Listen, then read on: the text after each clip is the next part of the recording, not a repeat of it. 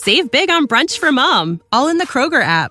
Get half gallons of delicious Kroger milk for $1.29 each. Then get flavorful Tyson natural boneless chicken breasts for $2.49 a pound, all with your card and a digital coupon.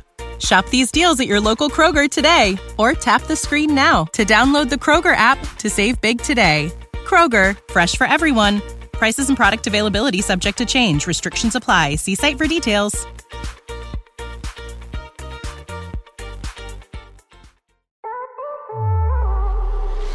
Hey friends, this is Matthias Roberts, and you're listening to Queerology, a podcast on belief and being. This is episode 126. What if actually this is the result of us trying to cope with being in a system and in communities that make us hate ourselves? Julie Rodgers is a writer, speaker, and leader in the movement working for full inclusion for LGBTQ people in Christian communities. She played a significant role in shutting down Exodus International, the largest conversion therapy organization in the world. And she was also the first openly gay person to be hired by an evangelical Christian college. And then she was fired. She's featured in Pray Away, a documentary about the movement to pray the gay away, which is executive produced by Ryan Murphy and is coming to Netflix this fall. We talk about that a little bit here in this episode. Her writing has been featured in Sojourners, The New York Times, The Washington Post, and Time. She just released a brand new memoir a couple weeks ago called Out Love, a queer Christian survival story, and it's pretty amazing. I've been following Julie's work since I got into this work a long time ago. I think Julie was actually one of the first people I ran across who was doing this work back when she was doing like, you can be gay as long as you stay celibate kind of work. And it's been really neat to follow her journey and to see how her journey has mirrored so many of our journeys. I'll speak for myself, my journey in becoming fully affirming of LGBTQ people. Her story is hard to hear, hard to read, but also pulls back the curtain on what actually kind of happens in those closed door rooms in evangelical spaces when talking about LGBTQ people. Julie was there for so many of these conversations, and she's just kind of exposing the system for what it is, and it's not good. Just a heads up, this episode does contain descriptions of suicidal ideation, self-harm, and eating disorders. And no announcements today, so let's just go ahead and dive in. Julie, hi, welcome. Matthias, hi. Oh, I just like this. I know I was telling you earlier, but this is like a dream come true to have you on the show. So I'm just thrilled for this conversation. I'm so excited. It's been such a long time coming. And this is just like such a fantastic, wonderful time to be in this with you. And so thank you so much for having me. I want you to know I am in an all-gender restroom right now with the lights off. And I just feel like so delighted that it's you I'm talking to in the situation, because it could be really awkward and creepy if it were somebody else. That feels true. That does feel true. Well, to start, the question I ask everyone, how do you identify and how has your faith helped form that identity? I identify as lesbian, queer, Christian, a cat mom, and my faith has informed that identity in that it has led to a sort of, there was such tension, I think, growing up at that intersection of knowing I was gay and Christian, and at that time, like conservative evangelical, that it really made me do so much work around my faith, so much theological work that I never ever would have done, and then therapy, and then like emotional work that I wouldn't have done if I had just been like, oh, I'm gay and that's like great, or like, oh, I'm Christian and like evangelical and fit into this sort of like suburban megachurch, seamlessly. And I think it created in me a deep sense of compassion and a sense of like a little bit of a darkness almost, of just like knowing what it looks like to suffer and knowing what it feels like to to really have known sorrow in such a significant way. And so I think it's led to a more nuanced faith, a more nuanced way of showing up in the world with a capacity for complexity that I might not have had if I didn't grow up at this particular intersection that initially felt like a conflict. Mm-hmm, mm-hmm, mm-hmm. Yeah. So I just finished reading your new book, Out Love, which congratulations, by the way, like huge to have it come out and be out in the world now. Thank you. Yeah. And one of the first things that really stuck out to me was that, I've known you and known of you for quite a while in this space. And I think I had this assumption of you that there wasn't really a conflict in your early years. Like that you were this kind of ex-gay, fully sold out on this. And you almost immediately in the book start to show that there actually was a massive conflict in kind of, in some ways, buying into this ex-gay theology. I'm curious if you could talk about that a little bit. Yeah. So I came out when I was 16 years old. I was in, my family was very, very conservative, politically, theologically, and it was in Texas. And when I came out, I honestly felt like I had hidden it for several years because I knew my family wouldn't respond well to it. But I also felt internally like a sense of peace with myself and with God. Because I had always grown up believing like God sees me and God loves me. And I know that if Jesus, like I love that Jesus was always drawn toward those who were sort of ostracized and alienated. I love that Jesus was drawn toward women, people who were sick, like people who weren't necessarily embraced by their communities. So I always kind of felt like if Jesus lived in my neighborhood, like Jesus would want to be my friend. You know, that persisted for me even once I realized I was gay and that my family would think I was like disgusting. And that led to a lot of emotional and psychological trauma, but it didn't lead to issues with my faith. So when I came out at the age of 16 and my mom 1 week later took me to go meet with a guy named Ricky Chalette, who's the executive director of Living Hope Ministries, which is still thriving today in Texas, and they also go by Lyft. They've got like some satellite ministries all over the country, and she took me there. I didn't want to meet with him. I didn't want to change. I wasn't interested in what he had to say. And at the same time, I was 16 years old. I knew I still had 2 more years in my parents' house, and I couldn't imagine like packing up my backpack and going to show up at the LGBT Youth Resource Center downtown. Like that did not feel like a viable option. I couldn't imagine it. And so I started meeting with Ricky, and I found that like it was nice to feel like I mattered to somebody. Like he was interested in me. He asked me questions about like my crushes and like what was going on at school. And it was kind of like, it felt nice to feel this sense of like belonging somewhere, even if he like, you know, thought that being gay was sinful.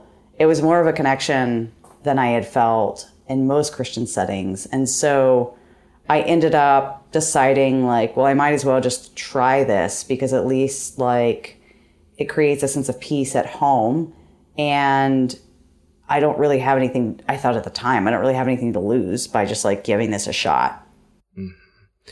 And so, so you started out there, and then fairly quickly you became like the poster child of like these massive ex-gay movements that were thriving in that time period.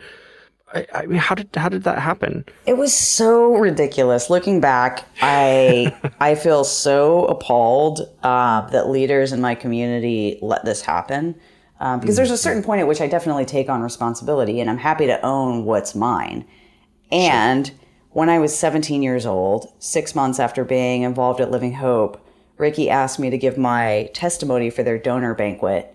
And I was like, Ricky, I don't really know what my testimony is. Like, I don't really know that I'm like ex-gay yet. And he was like, oh, well, I can help you craft that.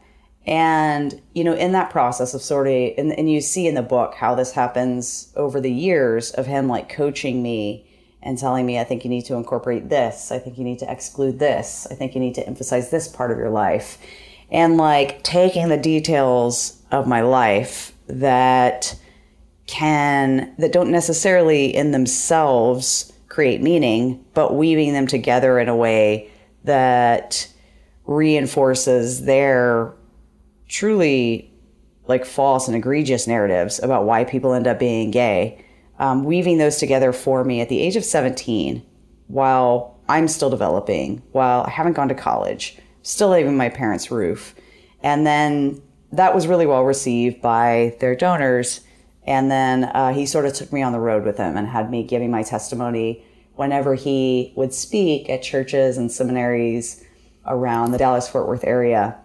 And it was a way in which I felt like seen and celebrated and supported. And so I think even though at first I felt really like shy and had concerns about it, I felt initially like, wow, I get to be good. Like these religious leaders are like applauding me and saying that I'm good. And it met such a deep need in my life. And for those first several years, felt like it became something I kind of couldn't live without, since it was such a counter to the deep shame that I had felt growing up in the context I had grown up in. That feels like such an important recognition in some ways, at least what you're talking about, because as you're talking, I'm thinking about my own experience kind of coming out in some ways in very conservative contexts.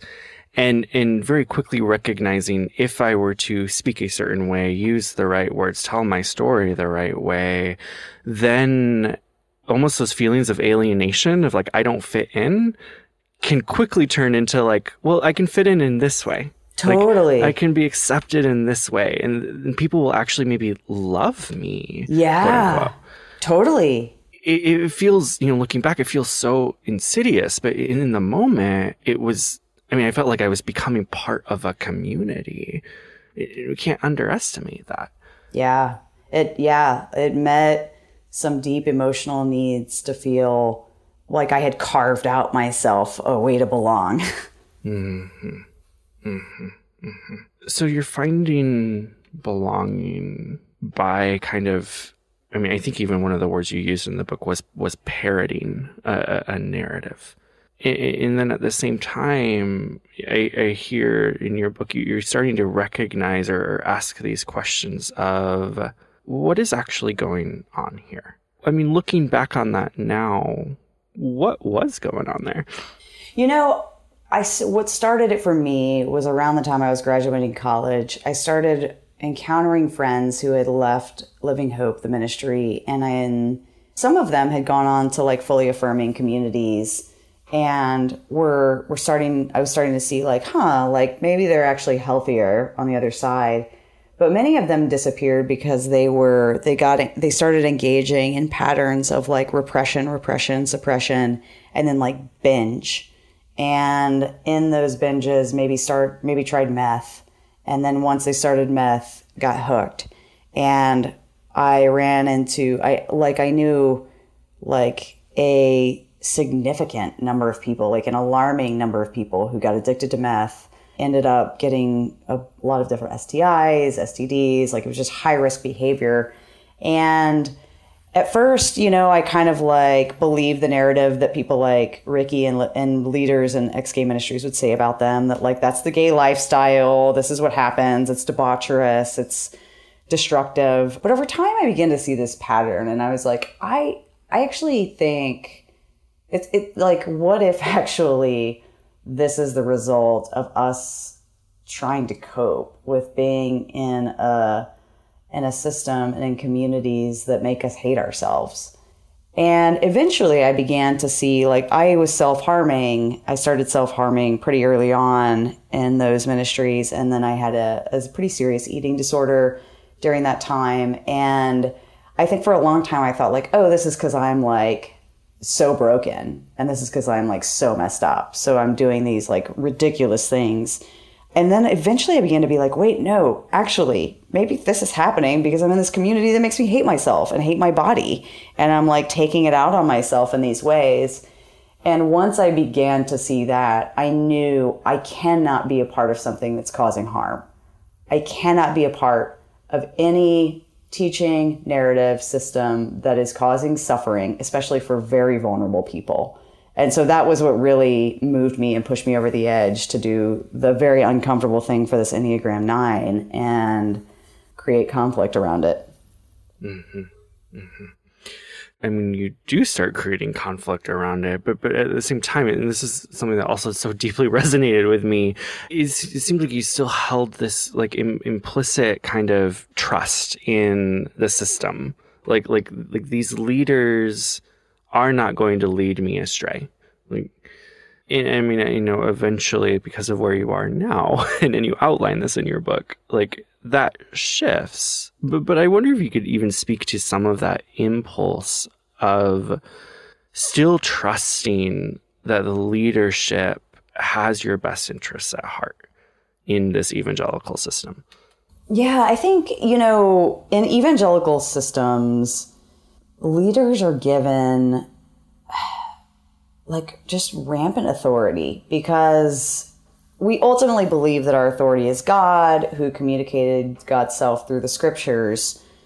And so we would say the Bible is our authority, but like obviously the Bible can be interpreted in countless different ways. It was written over 2,000 years ago in a vastly different context. And it's hard to figure out what it means for us today. And that's why we have over 90,000 denominations in the United States alone.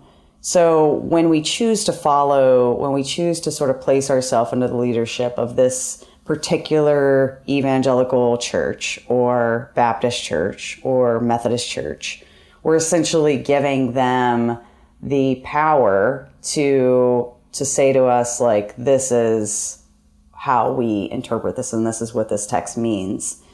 And evangelicalism in particular, because of some of the dynamics around men being in leadership and men being God's chosen vessel, and particularly straight men, and in my context, very straight white men, it was like there was a certain sort of narrative that was just presented as ultimate truth. And any people who questioned that, like if you questioned what John Piper had to say and what Matt Chandler from the Village Church was, you know, repeating in a trendier way, like if you questioned that, you were just bad and wrong and immoral and sinful. And if you questioned it too far to the point of saying, I'm going to come out as queer, then you were formally excommunicated from the church. So it's really hard to survive in those circles and not trust those leaders if you aren't somebody who is straight and Republican and, you know, ideally married and has a few kids. Like if you're not on that track, it's a really hard place to survive. I'm curious if you know, when you think back to, you know, yourself in those moments of where you know, in one hand you're being given access to platform, some semblance of influence in, you know, these closed doors meetings with evangelical leaders and, you know, so on and so forth. And at the same time, I mean, as you recognize later, that there is a system being played out. Like, I wonder what, this may be a strange question, but I wonder what your body felt in those moments. Like I get this sense from reading that there's almost these two stories being played out, the one in your head and the one in your body. Mm-hmm. That'd be fair or not? Absolutely. My body, I think I learned very on in sort of ex-gay ministries or conversion therapy that the only way to like move forward and survive was to just completely detach from my body and shut down and not listen to anything it had to tell me. And that also meant to not like sort of to not be able to like treat myself with kindness, to not receive any sort of, it kept me from being soft. It kept me from being empathetic. There were many ways in which the sort of fragmentation I had to do to remain in those communities took a toll on my body. And I remember in those meetings in particular, whether it was at Wheaton College, you know, with like bosses or with like religious leaders at religious freedom roundtables or whatever, just feeling a tightness in my chest, a very self-conscious about policing my mannerisms so that I wouldn't seem too gay for them. Very like having to walk this perfect line of being kind of gay, but also relatable and also warm and also like feminine enough to not be like disgusting. I mean, it's the sort of like gymnastics that I did to try to maintain any sort of like credibility in those circles was completely exhausting. Mm-hmm. Mm-hmm. And that started playing out. Like I feel like so many queer people go through this process, and I know you went through it on a very large scale of then watching how it plays out, of the way you're being impacted, the way your body's being impacted. Almost a sense of it's never enough. I mean, is that a fair way of describing it? Like it was never enough. Yeah, absolutely. Well, and I think I kept thinking that these evangelicals were on a path toward more acceptance of us and toward more empathy and maybe letting us into greater levels of leadership and like weighing our feedback, giving us more weight. And it wasn't until I realized that they weren't, that this might have been as far as I was going to get. And that then they were going to break me down and sort of like try to turn me into something that they managed to manage their image. Like that was when I was like, oh, this is untenable. And ultimately like this is actually really harmful for me and my people. If the direction we're moving isn't toward more full inclusion of us. I know you tell these stories in your book, and so I don't want you to be like like give away all the stories. But I'm curious, like there were some moments where that really hit kind of a breaking point, especially around when you were at Wheaton. Which like from my perspective, watching you get hired at Wheaton, like it seemed in the queer community there was such an energy around like things are changing. Like look, Wheaton hired Julie Rodgers, like the first celibate queer person to be in a position of leadership in a big evangelical institution. Like it was so hopeful, and yet there was a lot of things happening behind closed doors that are devastating to read about. Yeah, and I remember talking to some people as it was happening and saying like, I felt hopeful. I thought things were changing, but this is what's the reality is. And I'm facing incredible discrimination, inappropriate lines of questioning, insistence that I, write a personal statement about my sexuality that they can send to critics, that they're going to weigh in on and want me to say I'm open to healing and marrying a man, which I wasn't. And, it was a continual back and forth. It was such an exhausting battle. And I had some people in my life, and I wondered this at times, saying, this can't, if you resign, if you come out and talk about this, it's going to send it back. Like this was such a big step forward. You have to succeed in this role. Other Christian colleges are talking about hiring a gay person as well. And if this goes badly, they're not going to do that. And there was this real sense of pressure that like, I need to endure this and come out on the other side so that there can be this tipping point, which I thought about, and which is why I stayed for the, I actually stayed for the year for the students. But at the end of it all, I was just like, you know what? Like, this is wrong. This is wrong. And this is coming at such an incredible cost that I don't want any other queer person to be hired at another institution if this is what they have to go through. And so I would rather go ahead and come out and tell the truth about what this is like right now and have, and then, evangelicals can decide they want to adjust and decide to do a better job, or that they're going to double down. And I want queer people to know not to go into those spaces because they're not safe for us. And it just, ultimately it came at a great cost, but how, what would it have cost to have stayed? Yeah. Mm-hmm. Mm-hmm. That is so much for like one person to hold and navigate. And I realize like this happens to so many different people. Yeah, in so many different ways. Of us. Right. Yep. Right. I mean, these stories of, I mean, whether it is, at Wheaton or, just in local churches, those kind of fingers of the system feel so ever present. If you're going to be part of the church, it has to look this way. And there's not actual freedom for queer people in there. Would you agree with that? Yeah. And I think that's the question of, people often ask, well, should I stay in non-affirming communities and try to change it, or should I leave? And I'm like, I can't answer that question for anybody. Nobody should answer that. Like, we should all tune into who we are and where we are and what's going to lead to flourishing.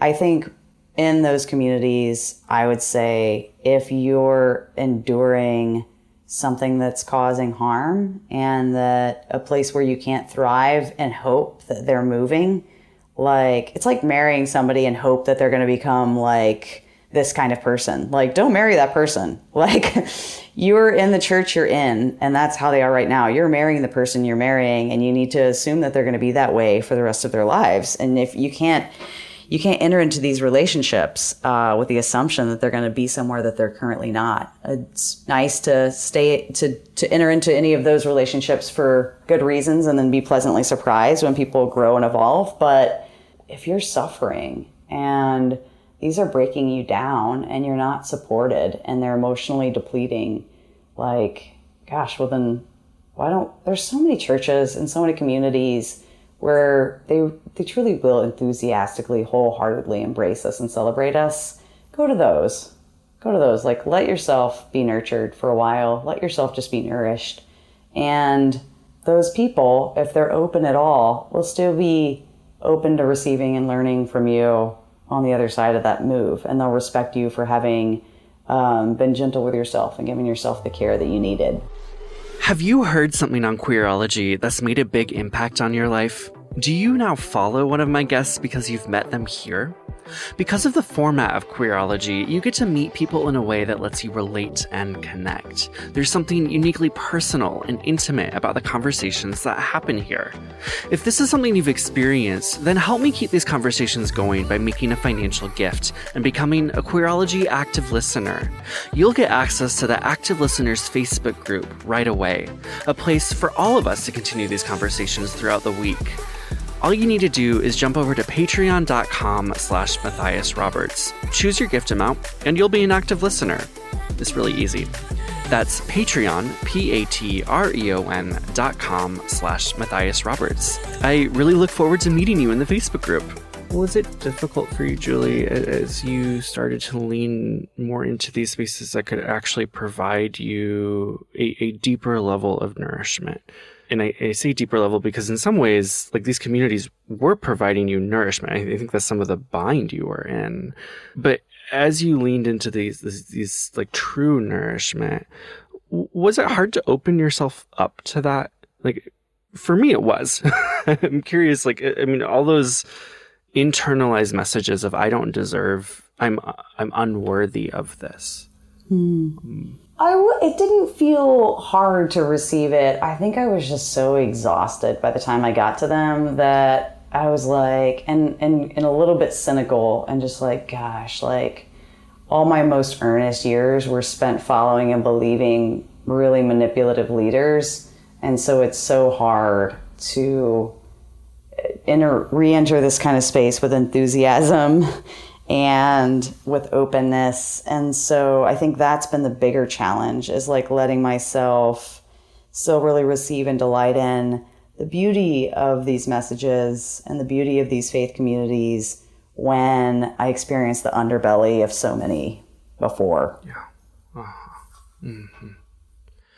I mean, you haven't left faith. I'm curious what your faith looks like now.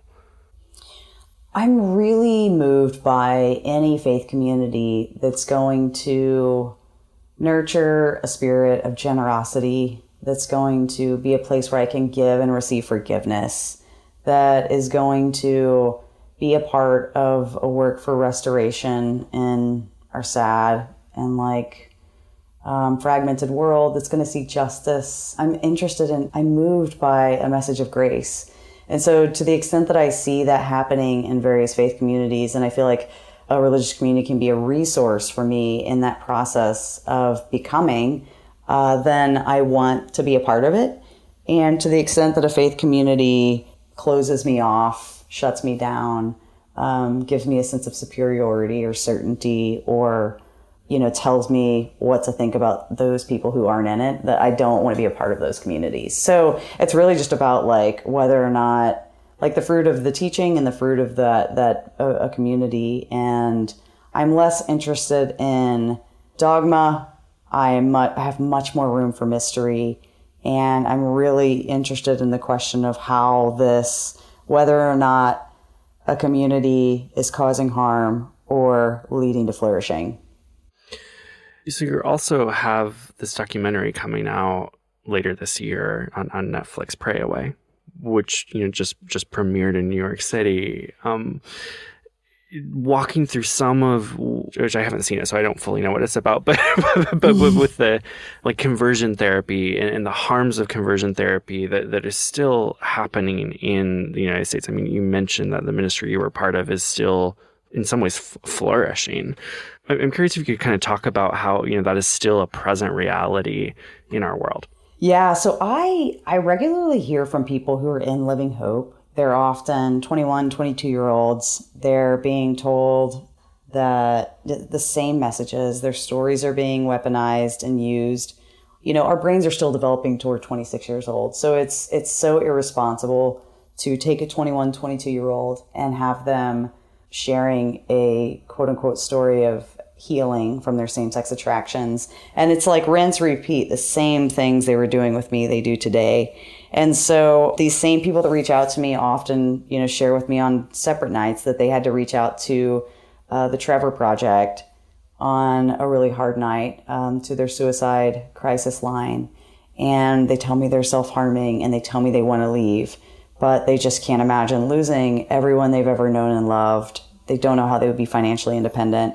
And so, people ask me a lot of times, well, what do I think of Ricky and what do I think of these leaders? And I think these people, someone like Ricky deserves to be seen as a complex human being who has probably really mixed motives and intentions. And I can have some compassion for him on an interpersonal level. But since he is still leading Living Hope, and since he's still in churches teaching devastating false narratives about LGBTQ youth to parents who are then going to push those messages onto their vulnerable children, because he's still doing this work, I have to lean more toward accountability than compassion for him as a human, for him personally. And I think what's interesting about Pray Away, so Pray Away is incredible. I can't wait for all of you to see it on Netflix in early August. It focuses more on former leaders of the movement of sort of ex-gay ministries, Exodus International, and it's leaders who will say, we were lying.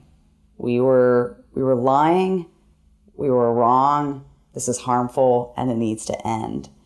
And it really, and I'm sort of the survivor story thread throughout, even though there are times at which I straddle the line of young leadership as well. And so it kind of gets into all those nuances of how people end up into leadership in those circles. And it's a very nuanced film. And also it lays bare just the dark side of how exactly these messages continue to be propagated in these circles. And it really shows the continuation of this movement and shows that as long as anti-LGBTQ teaching and beliefs exist, there will be some version of conversion therapy and some effort to change, to tell queer people that we have to change. Mm-hmm. Mm-hmm. I talk to so many people, especially folks who live on the coast. So, it happens a lot here in Seattle. People who are shocked when they hear that that's still happening.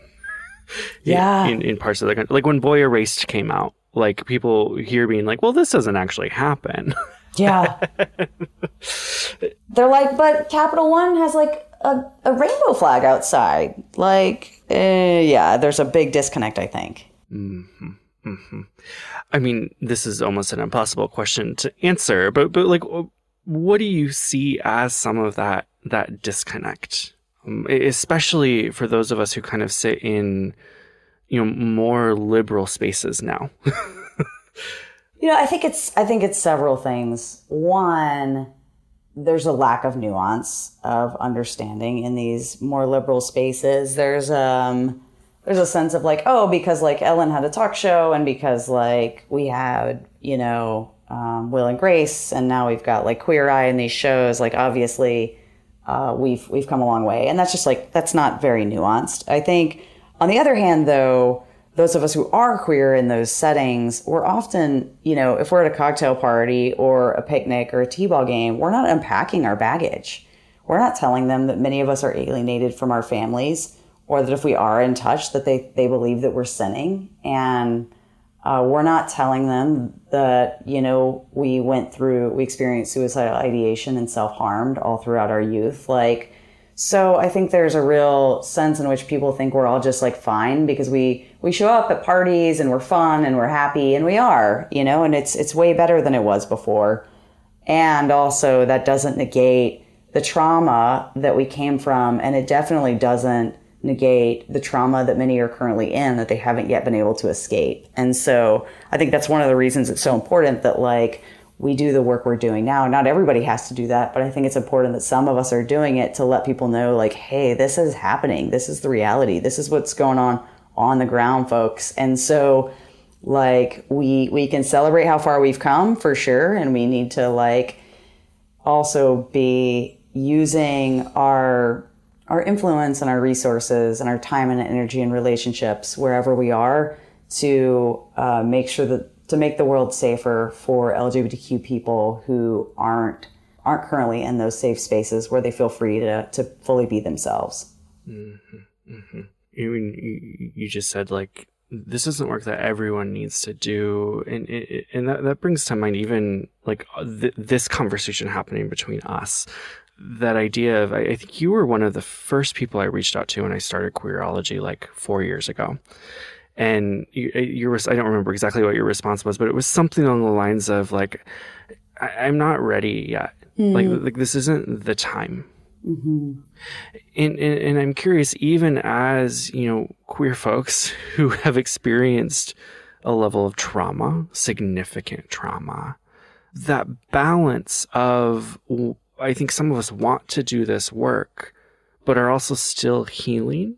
I mean, how did you kind of navigate that to get to a point of where you even could, write a book like this, have this conversation? I mean, it certainly wasn't immediate. That's a great question. So it was about 6 years ago that I sort of left that universe, and I mostly went dark in public. I haven't been speaking since then. I post a lot about my cats, and I got involved in the community. I started dating my now wife, Amanda, and I did many years of therapy. And at some point I started writing the book out loud in the privacy of my own computer, where I could just like unload all my thoughts and feelings without necessarily feeling like I have to do this or this has to become a book. And then at a certain point, probably like 2 years ago, 4 years into that process of healing and growth, and telling myself like I can go work at like Coca-Cola if I want, or like the Trevor Project, or I could go, I don't need to do this. I kind of felt a sense of like, I lived at this really weird time in this really interesting intersection. And I knew hundreds, probably well over 1,000 queer Christians in these different spaces. And I feel some sense of responsibility to tell people what I saw, and to just sort of like report back, like letters from the field to hopefully move some people so that queer people in those circles now might have it a little bit gentler and might be received with a little more compassion, understanding, and honestly, wholehearted acceptance, not just a little more compassion. And so it felt like the right time, but I gave myself permission to never do any of that. And I think if I had tried to press through and like do advocacy work along the way when I needed to be healing, I think that I would have been using those talks or, like whatever following that I was like nurturing. I think I might have been using that for my own healing more than for their good. And I've always felt a sense of responsibility to do what I need to do to be a healthy person showing up to those spaces, so that it can be for them and a gift for them and not about me. Mm-hmm. Mm-hmm. Because I think there is an impulse, I mean, I've noticed it in myself, to jump in and say, well, now I have to go and save everyone. Like, because this is my story, because I've had this trauma, it's almost a responsibility, a sense of like, I have to help other people. And I think what I'm hearing you say is something along the lines of, it's actually okay to step away and not do that. Yeah.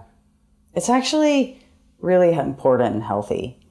I think it's really beautiful and meaningful when some of us decide that we want to like step into that space and are uniquely like equipped to do that. And also, we should all feel a sense of freedom to go live our lives and to go love our people and to do the things that we're created to do, the things that bring us to life and nourish the people around us. And for some, that might be advocacy work in LGBTQ spaces or in faith spaces, but probably for most of us, it won't be. I'm not going to be doing this the rest of my life. I think it was important to have these conversations. But I fully expect for my next, for things I do after this to be an extension of who I am now and where I am now and to be very different, because that's not a world that we don't need to like stay rooted in our trauma for our adult lives. Like, we deserve to just like go thrive. Yeah. Yeah. And that feels like a really great place to then jump to like the happy ending, which is not a spoiler by any means, but the happy ending of your story of meeting Amanda, getting married, like the way you have found flourishing. Would love for you to share a little bit about that.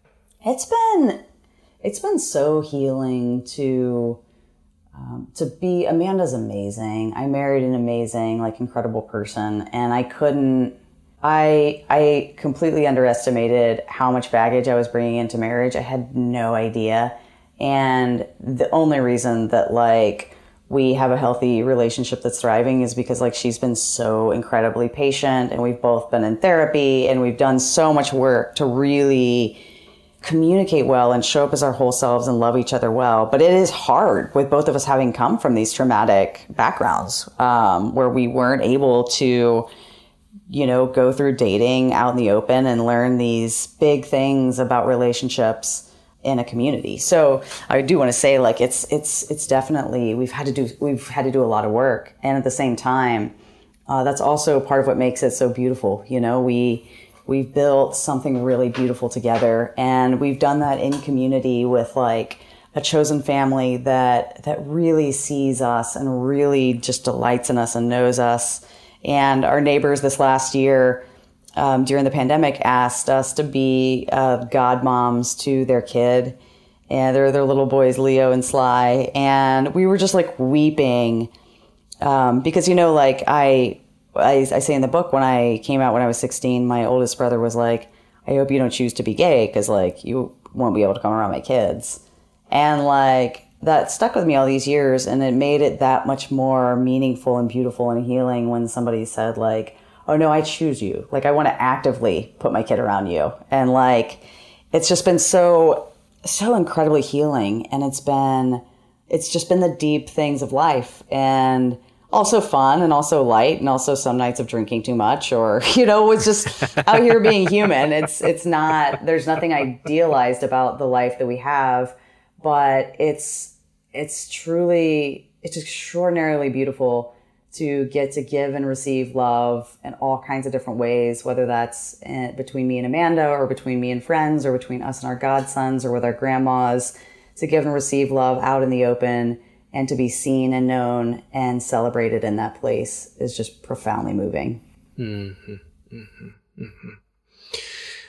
for folks who are listening who are maybe in some earlier stages of that journey, who are maybe still wrestling with some of these really big questions of, faith and sexuality and being torn between communities and the heaviness of that, what would you say to those folks? I would say first, you are a good judge of what you should share with whom and when and why. A lot of people feel compelled to just come bursting out of the closet and I would say I actually wish I had waited to come out to my family because I knew at 16 they actually weren't going to be a safe place. But I had some other people in my life encourage me to do it, and life happens and, it is what it is. But I think for some people it's safer to wait. So tune into yourself and what you need and follow your instincts. I would also say know that if you need to leave a community, if you're not in a supportive space and you can, there will be people to catch you on the other side. There are people that you have never known exist, that you've never imagined, that you'll grow to love in ways that you couldn't have believed possible. And if you want to hold on to your faith, there will be faith communities that enthusiastically embrace and celebrate you. And you're going to still be you. You're not going to completely lose yourself and become an entirely different person. But the more that you really accept and nurture yourself and share yourself with other people, you're going to expand and grow into more of yourself. And yet that self will be stronger and softer. And I would encourage a lot of gentleness, and to the extent possible where finances allow, a lot of therapy, and surrounding yourself with as many people who are going to be nourishing and uplifting, and to really, really minimize, turn the volume down on voices that guilt you or shame you or tell you you should do this or should do that, because you'll flourish and you'll thrive when you're in a place of nourishment. And so seek that out at all costs. It's so important. It's so important.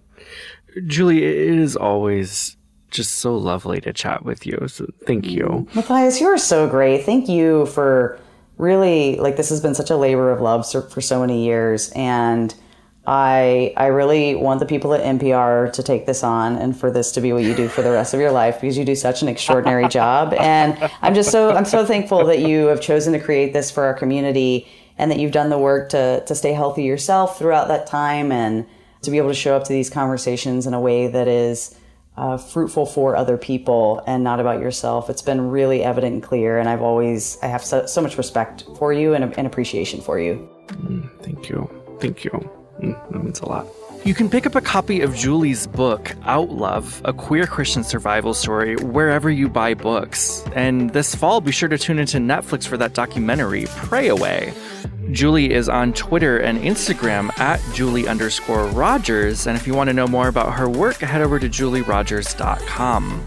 Queerology is on Twitter and Instagram at QueerologyPod, or you can tweet me directly at Matthias Roberts. Queerology is made possible because of you. To find out how you can keep Queerology on the air by becoming an active listener, head over to patreon.com/Matthias Roberts. A really easy way to support the show is by leaving a rating and a review. You can do that right in your podcast app, or head to MatthiasRoberts.com/review and it'll take you right there. As always, I'd love to hear from you. If you have ideas of what you want to hear in the show, or just want to say hi, reach out. I'll get back to you. And until next time, y'all, bye!